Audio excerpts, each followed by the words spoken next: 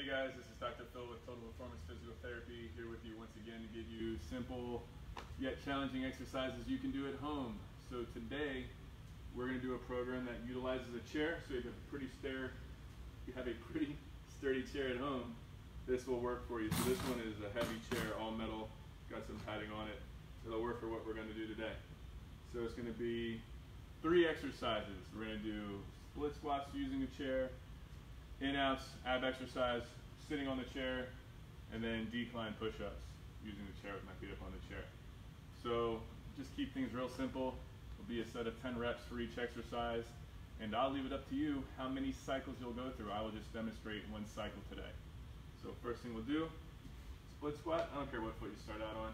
I'm going to start with my left foot on the chair, my right foot be on the ground, good posture, coming straight down. Make sure that knee doesn't go over the toe, just like this.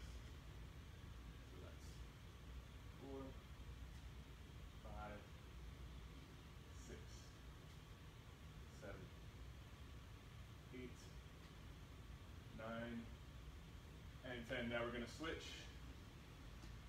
Obviously we want to work both legs.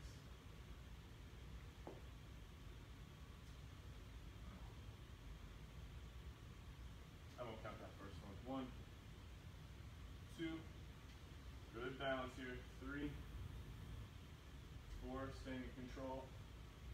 5, try to get that thigh parallel to the ground if you can.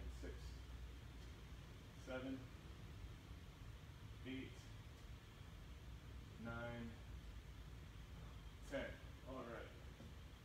This chair is sliding a little bit, so if that happens to you, if you have dumbbells at home or gallons of water or something heavy, you can put that behind the chair so it doesn't slide.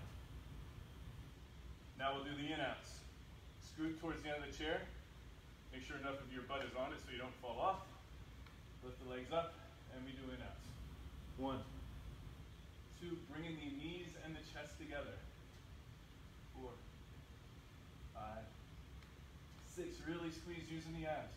7, 8, 9, 10.